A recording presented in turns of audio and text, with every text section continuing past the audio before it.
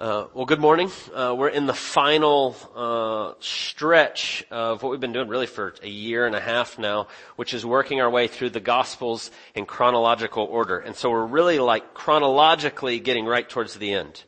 We're just right before the last week of Jesus' life. In a few weeks we'll go to the triumphal entry as Jesus comes in Jerusalem for that last week. And so we're getting really close to that ending part. And so as we've been seeing, as Jesus is kind of making this last journey to Jerusalem on his way, he has these different interactions with people, and he meets different people, and he's talking to them and healing them and all these sorts of things. And so we're going to look at one of those interactions that's right there in that time, right before he goes into Jerusalem for the last time.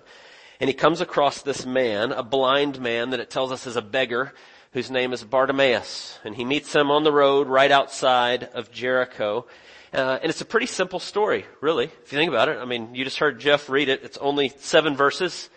Meets a blind man on the side of the road, and he heals him, and then kind of goes on. You go, okay, it's a pretty simple, straightforward story. But I really love this story for a couple reasons. One is I just love when you really stop, if you've ever spent time in God's Word and you think about it and you think about these people and what their life was like and what this must have been, and I think about this guy and how cool this interaction is and that Jesus takes time for him and what happens here. But I really love this story because when you read it and you think about it and you think about this guy Bartimaeus, what I love about it is Bartimaeus' story is my story. And it's actually, if you've put your faith in Jesus, it's your story too.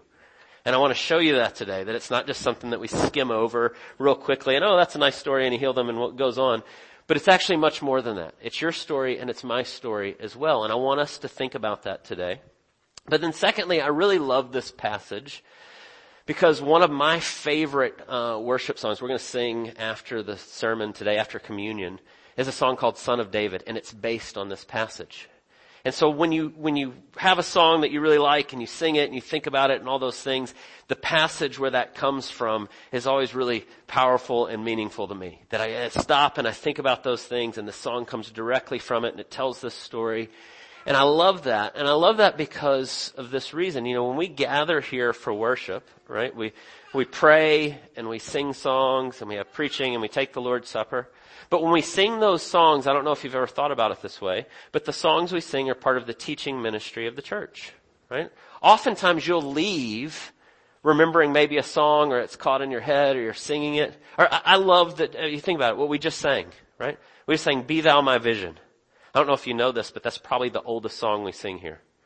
Written in probably around 1200, right? And so you think about how cool that is. For almost 900 years, the church has been singing those words. And then we sing them together. I don't know if you noticed, but we started that song and all of a sudden the volume went up. I think, how cool that here we are together singing this song that proclaims who Jesus is and who God is and his greatness. And it's got this wonderful theology. And for almost 1,000 years, the church has been singing that song. And so the songs we sing are really important. They're an important part of the teaching ministry of the church.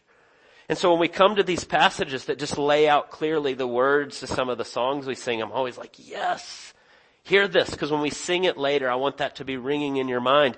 And what I really want you to see is it's this wonderful story of Bartimaeus, but it's also your story. And so when we sing that song together, we're singing about what God has done for us. So with that in mind, I want us to look at this passage, just 7 verses in Mark chapter 10. And really the way I want us to look at it is I just want us to walk through this story together and think about Bartimaeus. But then I also want us to kind of make the connection how this is actually our story too. And I want you to really think about that with me. So how it's just what happens here and the coolness of this story, but how it's our story too. But then secondly, how it's easy for us to forget that.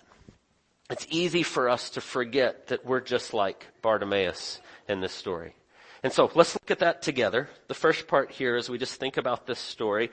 You know, when you read a passage in the Bible like this, if you're reading through the Bible in a year, or you're just kind of going through the Gospels and you get to this and it's 7 verses, you know, you can read these verses in 20 seconds and move on and just kind of gloss right over it.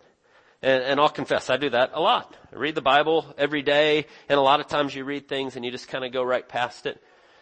Some of it today is our attention span, and it's easy for us to just kind of gloss over things. But I love to really stop and think about these stories and what it must have been like. I had a professor in seminary. One of the very first classes I took, Dr. Holbert taught the Gospels, kind of an overview of the Gospels. And he was this guy that loved geography. He had been to Israel like 20 times. He'd taken all these trips. He'd made some cool videos about where things were. And when you were in his class, he would say things like, and now Jesus got up with his disciples and it says they went from here to here. That would be like us walking to the outlet mall. And you go, oh, okay. Like you knew that he knew all the distances and all the things. And so what he used to say is, I want you, as you're reading God's word, as you're reading the Gospels, to walk in their sandals. To really think about what it would have been like. And what these conversations would have been like. And these people that Jesus meets, what their life was like. And what they were dealing with. And the things that they had coming at them. And so I so appreciated the way Dr. Holbert did that. Because he opened my eyes to a lot of things that I'd never even thought about. And so when I was thinking about this story of Bartimaeus and what his life was like, you know, one of the things that we can kind of forget, and this is a really obvious truth, and you know this, but remember in Jesus' day, the way that information traveled. There were no cell phones, there were no TVs, there were no radios, it wasn't like newspapers in the way that we have them. All these kind of things in the which, so you start to think about the way in which information was disseminated. I saw my brother last week in Houston, and we were talking about this, and he said, I'm reading a book right now. He said, it's really cool to think about that Jesus, God comes in the flesh, and he comes to this place, and he walks around, and Jesus, as he goes, and where he moves, and you follow his movements, and what my brother said to me, Jeremiah said, I'm reading this book, and the guy pointed out that Jesus walked in his entire life, where he went, and the time in which he did it, that he moved at a pace of 3 miles per hour. Always. Right? There's no cars, there's no airplanes, it's just going in those areas and walking along the way. And he said, man, how much do we miss because we're moving so much faster than that? I thought, wow. Right? I think that's true when we read God's word. And we're like, I gotta get to work, I gotta do my reading, go through it. And we don't stop to consider the people here and what their life was like. Right? And so there's no cell phones, there's no radios, there's no TV. And so you read this story, and it says in verse 46, they came to Jericho, and he was leaving Jericho with his disciples and a great crowd, and Bartimaeus, a blind beggar, the son of Timaeus, was sitting by the roadside. And when he heard that it was Jesus of Nazareth, he began to cry out. And so I want you to think about Bartimaeus, a blind guy sitting on the side of the road in this place. How did he know who Jesus was? You ever think that? You read through that, and he hears it's Jesus of Nazareth, and he starts to call out for him, and he starts to say these things. And you go, how did he ever know that? How did he know who he was? And the truth is, he probably had heard people talk about Jesus. I don't know, Jesus maybe had moved through the town or in that area at some time, and maybe before Bartimaeus had heard him speak. Right? As Jesus went and he traveled and he taught and he moved from place to place, maybe Bartimaeus heard him speak. Maybe he heard stories about him. Maybe there, right outside the town, he'd hear people walk by and talking, and they would talk about what they'd seen him do, and the miracles that they'd heard about, and the miracles that they had seen. Whatever it is, those ways in which he had heard, but he'd never seen Jesus. It tells us he's blind. He had only heard these things. But then there he sits on this day, and all of a sudden, I'm sure he heard the chatter that Jesus is coming. Right? Jesus is here. He's in our town, and he's coming. And then it tells us there that he hears the crowd that's coming by, right? There's a great crowd, and they're all following Jesus. And when he heard that it was Jesus of Nazareth, so you're a blind guy sitting by the road. Jesus is walking with throngs of people everywhere. I'm sure he heard that crowd moving. He could hear the people talking. He could hear the excitement. He could hear what was going on. But he's blind, sitting by the roadside. And he desperately wants to meet Jesus. But how is he ever going to meet Jesus? Verse 47, he began to cry out and say, Jesus, Son of David, have mercy on me. Right? The big crowd is moving by. Can you hear almost the desperation in what he says? He can't get up and get to Jesus. He can't see anything. He just knows there's a lot of people and that Jesus is somewhere in the midst. And so the only thing he has at his disposal is to cry out, Son of David, have mercy on me. Can you see the picture? Can you see the big throng of people coming by and the blind guy sitting over in the corner screaming, Son of David? And he's yelling out for Jesus. It's one of the reasons I love this song that we sing, the Son of David song. It says, they reach out for him, and if I could see, I would reach out too. But he can't see. And so he has to cry out, Son of David, have mercy on me.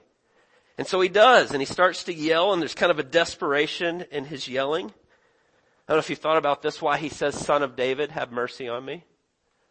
Right? The messianic prophecy in 2 Samuel, God tells David that you're going to have a descendant that's going to come and he's going to sit on the throne forever. His throne will be without end. It'll be eternal. Right? That's a messianic prophecy that from David's line is going to come the Messiah. And so as he yells, Son of David, have mercy on me, it's a call of faith. I'm believing that you're the Messiah, that you're the Son of David. You're the one that we've waited for. Have mercy on me. And he screams out. But look at what happens. Many rebuked him, telling him to be silent. Right? You're making a fool of yourself, bro. Stop yelling. Right? He's busy. He's got lots of people around him. He doesn't have time for you. Stop it. But then it says, but he cried out all the more, Son of David, have mercy on me. And so Jesus stops and he calls him over. He says, bring him over. This passage is also in Luke chapter 18. They're almost identical in the way they tell it. But in Luke's it says he calls and says for people to bring him to him. Right? Because he can't really just hop up and go straight to him. He doesn't know exactly where he is. And so they bring him over and they bring him to Jesus. And he says to him, right? Or actually when they stand up, they call the blind man saying to him, take heart, get up, he's calling you. Right? The desperation, have mercy on me. And they go, he heard you, get up. He's calling you. And they start to bring him over and they bring him to Jesus. And Jesus said to him, what do you want me to do for you? And the blind man said, Rabbi, let me recover my sight. And Jesus said to him, go on your way, your faith has made you well. And so Jesus heals him. And I want you just to think about this guy's life for a minute. Imagine growing up blind. And you're now a beggar on the side of the road. We've actually seen this before. We've seen Jesus deal with people like this before. Right? It's hard to work at this time. It's hard to make a living. It's hard to do these things when you can't see. And so here he is, a blind beggar on the side of the road, and all he can do is cry out in desperation, Son of David, please have mercy on me. And he's believing that he can do it. And so when we sing this song in a minute, I love towards the end how it says, I could never leave this gate, but I will stand and shout his name, and I will count on his grace. And that's all this guy's got. Son of David, have mercy on me. And if Jesus doesn't hear him, or he's too busy, or he goes on his way, he's just still sitting there. But they say, take heart, he heard you. And he comes, and Jesus heals him. And so I love this story, but I love the song as you think about that and that desperation and have mercy, and Jesus does. And he stops and he meets him there. And we're going to sing that in a minute, and I don't want you to miss it when we sing that song, but I also want you to recognize that this is also our story. It's not just Bartimaeus. If you would, turn with me for just a second to Titus chapter 3. If you're using the Bible in front of you, it's on page 1241. If you're using your own Bible, it's about halfway through the New Testament. Right? Titus is one of the, we call pastoral epistles. Apostle Paul writes to Titus, who is a pastor in Crete, to encourage him. It's right after 1 and 2 Timothy, which are also pastoral epistles, as Paul writes to Timothy. If you get to Philemon or Hebrews, you've gone too far. It's right before those. But Titus chapter 3, Paul's writing to Titus to encourage him to encourage the people in his church. And they live in Crete, which was a really, really hard place. Right? Have you ever heard the term Cretans? It's where it comes from. Right? You get it, you conjure up an image when you hear that, right? They were tough people. They were difficult. And so he's writing to Titus and he's saying, encourage your people that live there to be kind and gracious to everyone. Even those that are ugly to you. Even when it's difficult. But then listen to the reasoning he gives and what he says in Titus chapter 3, verse 3. At one time, we too were foolish, disobedient, deceived, and enslaved by all kinds of passions and pleasures. We lived in malice and envy, being hated and hating one another. But when the kindness and love of God, our Savior, appeared, he saved us. Not because of righteous things that we have done, but because of his mercy. And he saved us through the washing of rebirth and the renewal by the Holy Spirit, whom he poured out on us generously through Jesus Christ our Savior. So that having been justified by his grace, we might become heirs, having the hope of eternal life. And so to catch what he's saying. He says, you be kind and gracious to people who are difficult, who are ugly, who are mean, who talk bad about you, who fight with you, who all these things. He says, because before you met Jesus, you were the exact same way. Right? Before the Spirit moved in your life and opened your eyes to see who Jesus was, you were just like that. And he says, don't forget that. That the only way that you're not like that anymore, or you're changing from that, or you're growing to be kind and gracious, and the fruit of the Spirit being in your life is because by grace, God saved you. And he moved in your life, and he started to work in you. And so he says, don't miss that. Because if you miss it, you'll begin to operate in a religious spirit rather than walking in the Spirit. We talked about this 2 weeks ago. Right? So the difference between a religious spirit and walking in the fruit of the Spirit, of the Holy Spirit in your life, right? We looked at the story of the Pharisee praying. Thank God I'm not like that guy over there, right? Remember that? And the other guy's standing over there beating his chest going, God have mercy on me, I'm a sinner. And Jesus says the guy who's saying, have mercy on me, is the one walking in the Spirit. The guy who's saying, thank God I'm not like those other people, is the one who has a religious spirit, right? And so when we miss the heart of the gospel and what Jesus has done for us, we quickly make it about what we do rather than what Jesus has done. And it's so easy for us to slip into that. It's so easy for that to be the way in which we operate. It leads us to what it says here, to be disobedient and deceived and enslaved to passions and pleasures. We live in malice and envy, being hated and hating one another. It's almost the exact same language he uses in Galatians 5 that we looked at 2 weeks ago. Malice and envy, looking down on people, looking up to other people, comparing yourself. We said that's what it looks like to have a religious spirit versus walking in the Spirit. Yes? Do you know what Jesus says about that when we operate that way? You know what he says to the religious leaders of the day, the guys that are standing there going, I'm glad I'm not like that person over there. You know what he calls them? Blind fools. Woe to you, blind guides. Right? You get to Matthew chapter 24, 23 and 24, and he says it like 6 or 7 times. He says they're blind. They're blind because they're missing who God is.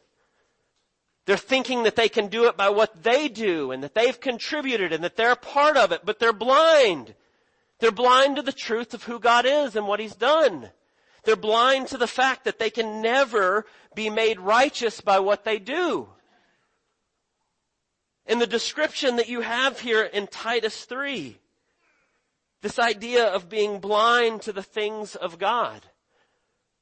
Right? That picture of what Jesus is saying, woe to you, blind guides.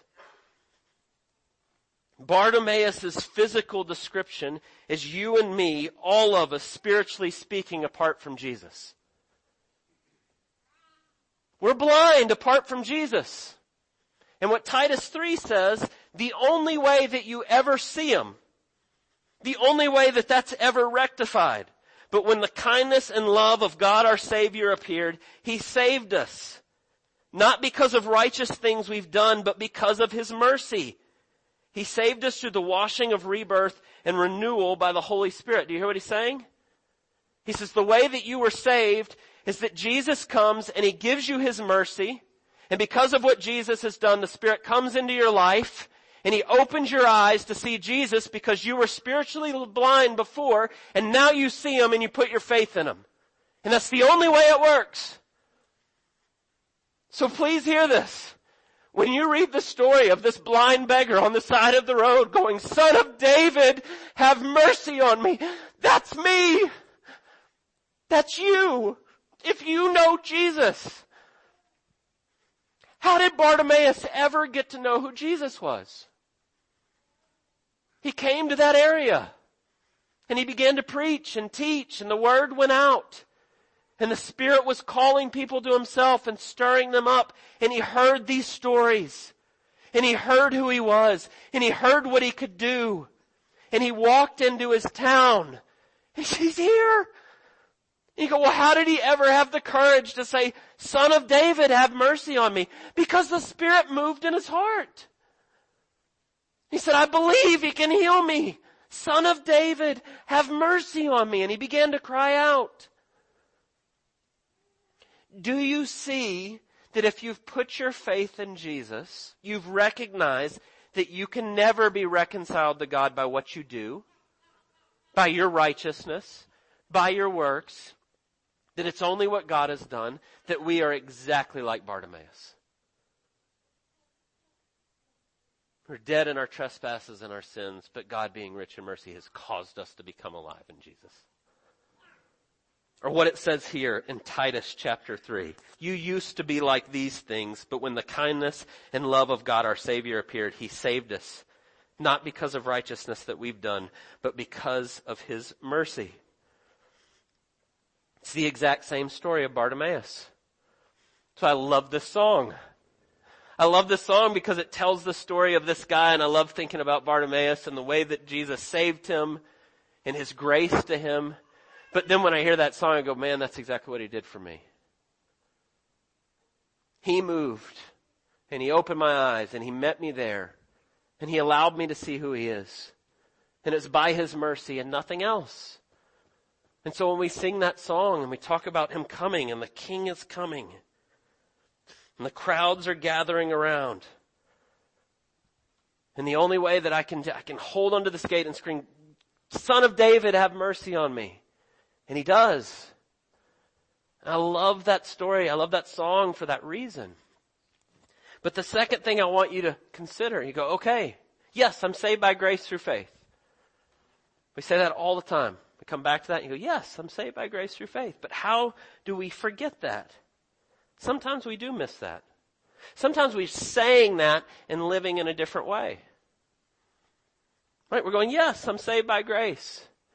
And here's the problem I think that happens. A lot of times we understand that cognitively and we say that. Say, I'm saved and I know it's all Jesus and it's not my works. But then we operate that Jesus comes and He takes our sin and He dies for our sins and He gives us His works and He gives us a clean slate. And now we got to work really hard to be the best Christian that we can be, and that's your job. You ever feel that way? Right? Now it's on me. He gave me a clean slate. I get to start over. So now I get to do this. And we start to believe that we can do it. Right? We forget that we were blind, and the only way that we can see is because God allowed us to see, and He's doing it through His grace. And so what we quickly start to do is we start to miss the very heart of what it says on how He saves us and what He's doing. He saved us through the washing of rebirth and renewal by the Holy Spirit. Why did you ever see Jesus? When did you ever get to the place of, God, I am a sinner and I want to put my trust in what Jesus has done? Because the Spirit moved in your life and He opened your eyes to see that. By the grace of God, He's working in and through you and He's opening your eyes to see those things. But yet what we often do, or our functional belief, is yes, God is the author of my salvation, and yes, He saved me, and yes, that was His doing, but now I got to do the rest. But the truth is, when you come to faith, it's all Jesus. It's His mercy and grace to you. He opens your eyes. You put your faith in Him. But then as you begin to grow in obedience, it's still all Jesus. He's the one showing you. How do you know your sin? You know what the Bible said? The Spirit moves and convicts you of sin. He shows you that you're out of step, that you're not fully trusting God. But the wonderful good news of the gospel is as the Spirit shows you that, and you go, oh, I'm not. And then he reminds you, but Jesus has done it. And he's done it for you. Continue to trust in him. Continue to make it all about him in every way. Even your sanctification is God's grace in your life. Even your discipleship, even your growth. In all those things, it's all Jesus doing that. And it's trusting him every day in all those things. And how easy it is for us to start to think it's us. That it's my doing. Look at me. Right? How long did it take before Bartimaeus forgot that he was blind? Oh, he never forgot that. I would bet there's some days he kind of did. Do you ever forget that you were spiritually dead? We do. We start to believe that, like, look at me and I'm pretty good and I'm doing all right. But what the Bible says is anything good I ever do is by God's grace. And it's so easy for us to forget that. And so we need to be reminded, and again, I'm going to tell you, that's why I love this song. We need to be reminded over and over that we desperately need God's grace every day. And not just every day, but every moment of every day. What a wonderful, I woke up this morning. I thought about this all last night, and I was thinking about it, and I went to sleep. I woke up this morning, and I rolled over, and the first thing I said was, Son of David, have mercy on me. And you know why I said that? Because God's good. And his Spirit's reminding me that I need him every moment of every day in everything I do. And it's so easy for us to say that in our justification, in our salvation, in that moment when we see it, and then forget it in our discipleship. Or forget it in our sanctification.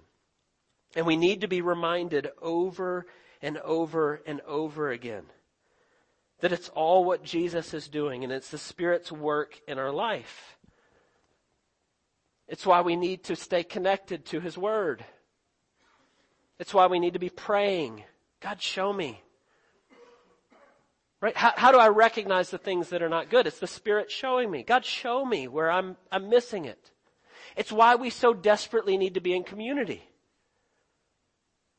Even when you're asking that and even when you're saying that, there's still blind spots that you have that you need other people speaking into your life. And the goal, the picture in the Bible, biblically what we should be doing is speaking into one another's life, of reminding each other of who we are in Jesus. Jesus has done all this. And trust him in all these things. And he wants your best in all of it. And so as we do, and we begin to follow him in all things, trusting him in all ways. And it's so easy for us to forget that. And so I tell you, I love this song because I love the story. I love the song because it's a reminder that it's my story. But I love this song when we sing it because I need to be reminded of this. Every day I need to wake up and say, Son of David, have mercy on me. Jesus, I need you as much today as I did yesterday and the day before, and as much as I will tomorrow. Would you continue to show me how you're moving and working in my life and trusting him in everything? It's the only way that this works, and it's the way God's designed us to be and to live. So we're going to stand and sing that song in a minute, and I just ask that you think through what Jesus has done in your life. And what does it look like to put your trust fully in his mercy in all things? Would you pray with me? God, we thank you for the glorious good news of the gospel.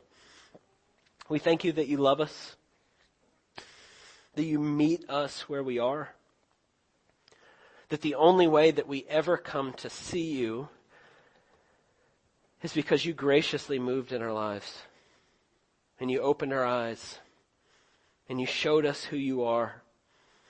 I pray that as we leave this place and the busyness of life presses in and we start to forget those things in different ways, that you would remind us that we stand solely by your grace, that we would see it afresh this day. I pray that the overflow of our hearts would be, Son of David, have mercy on me.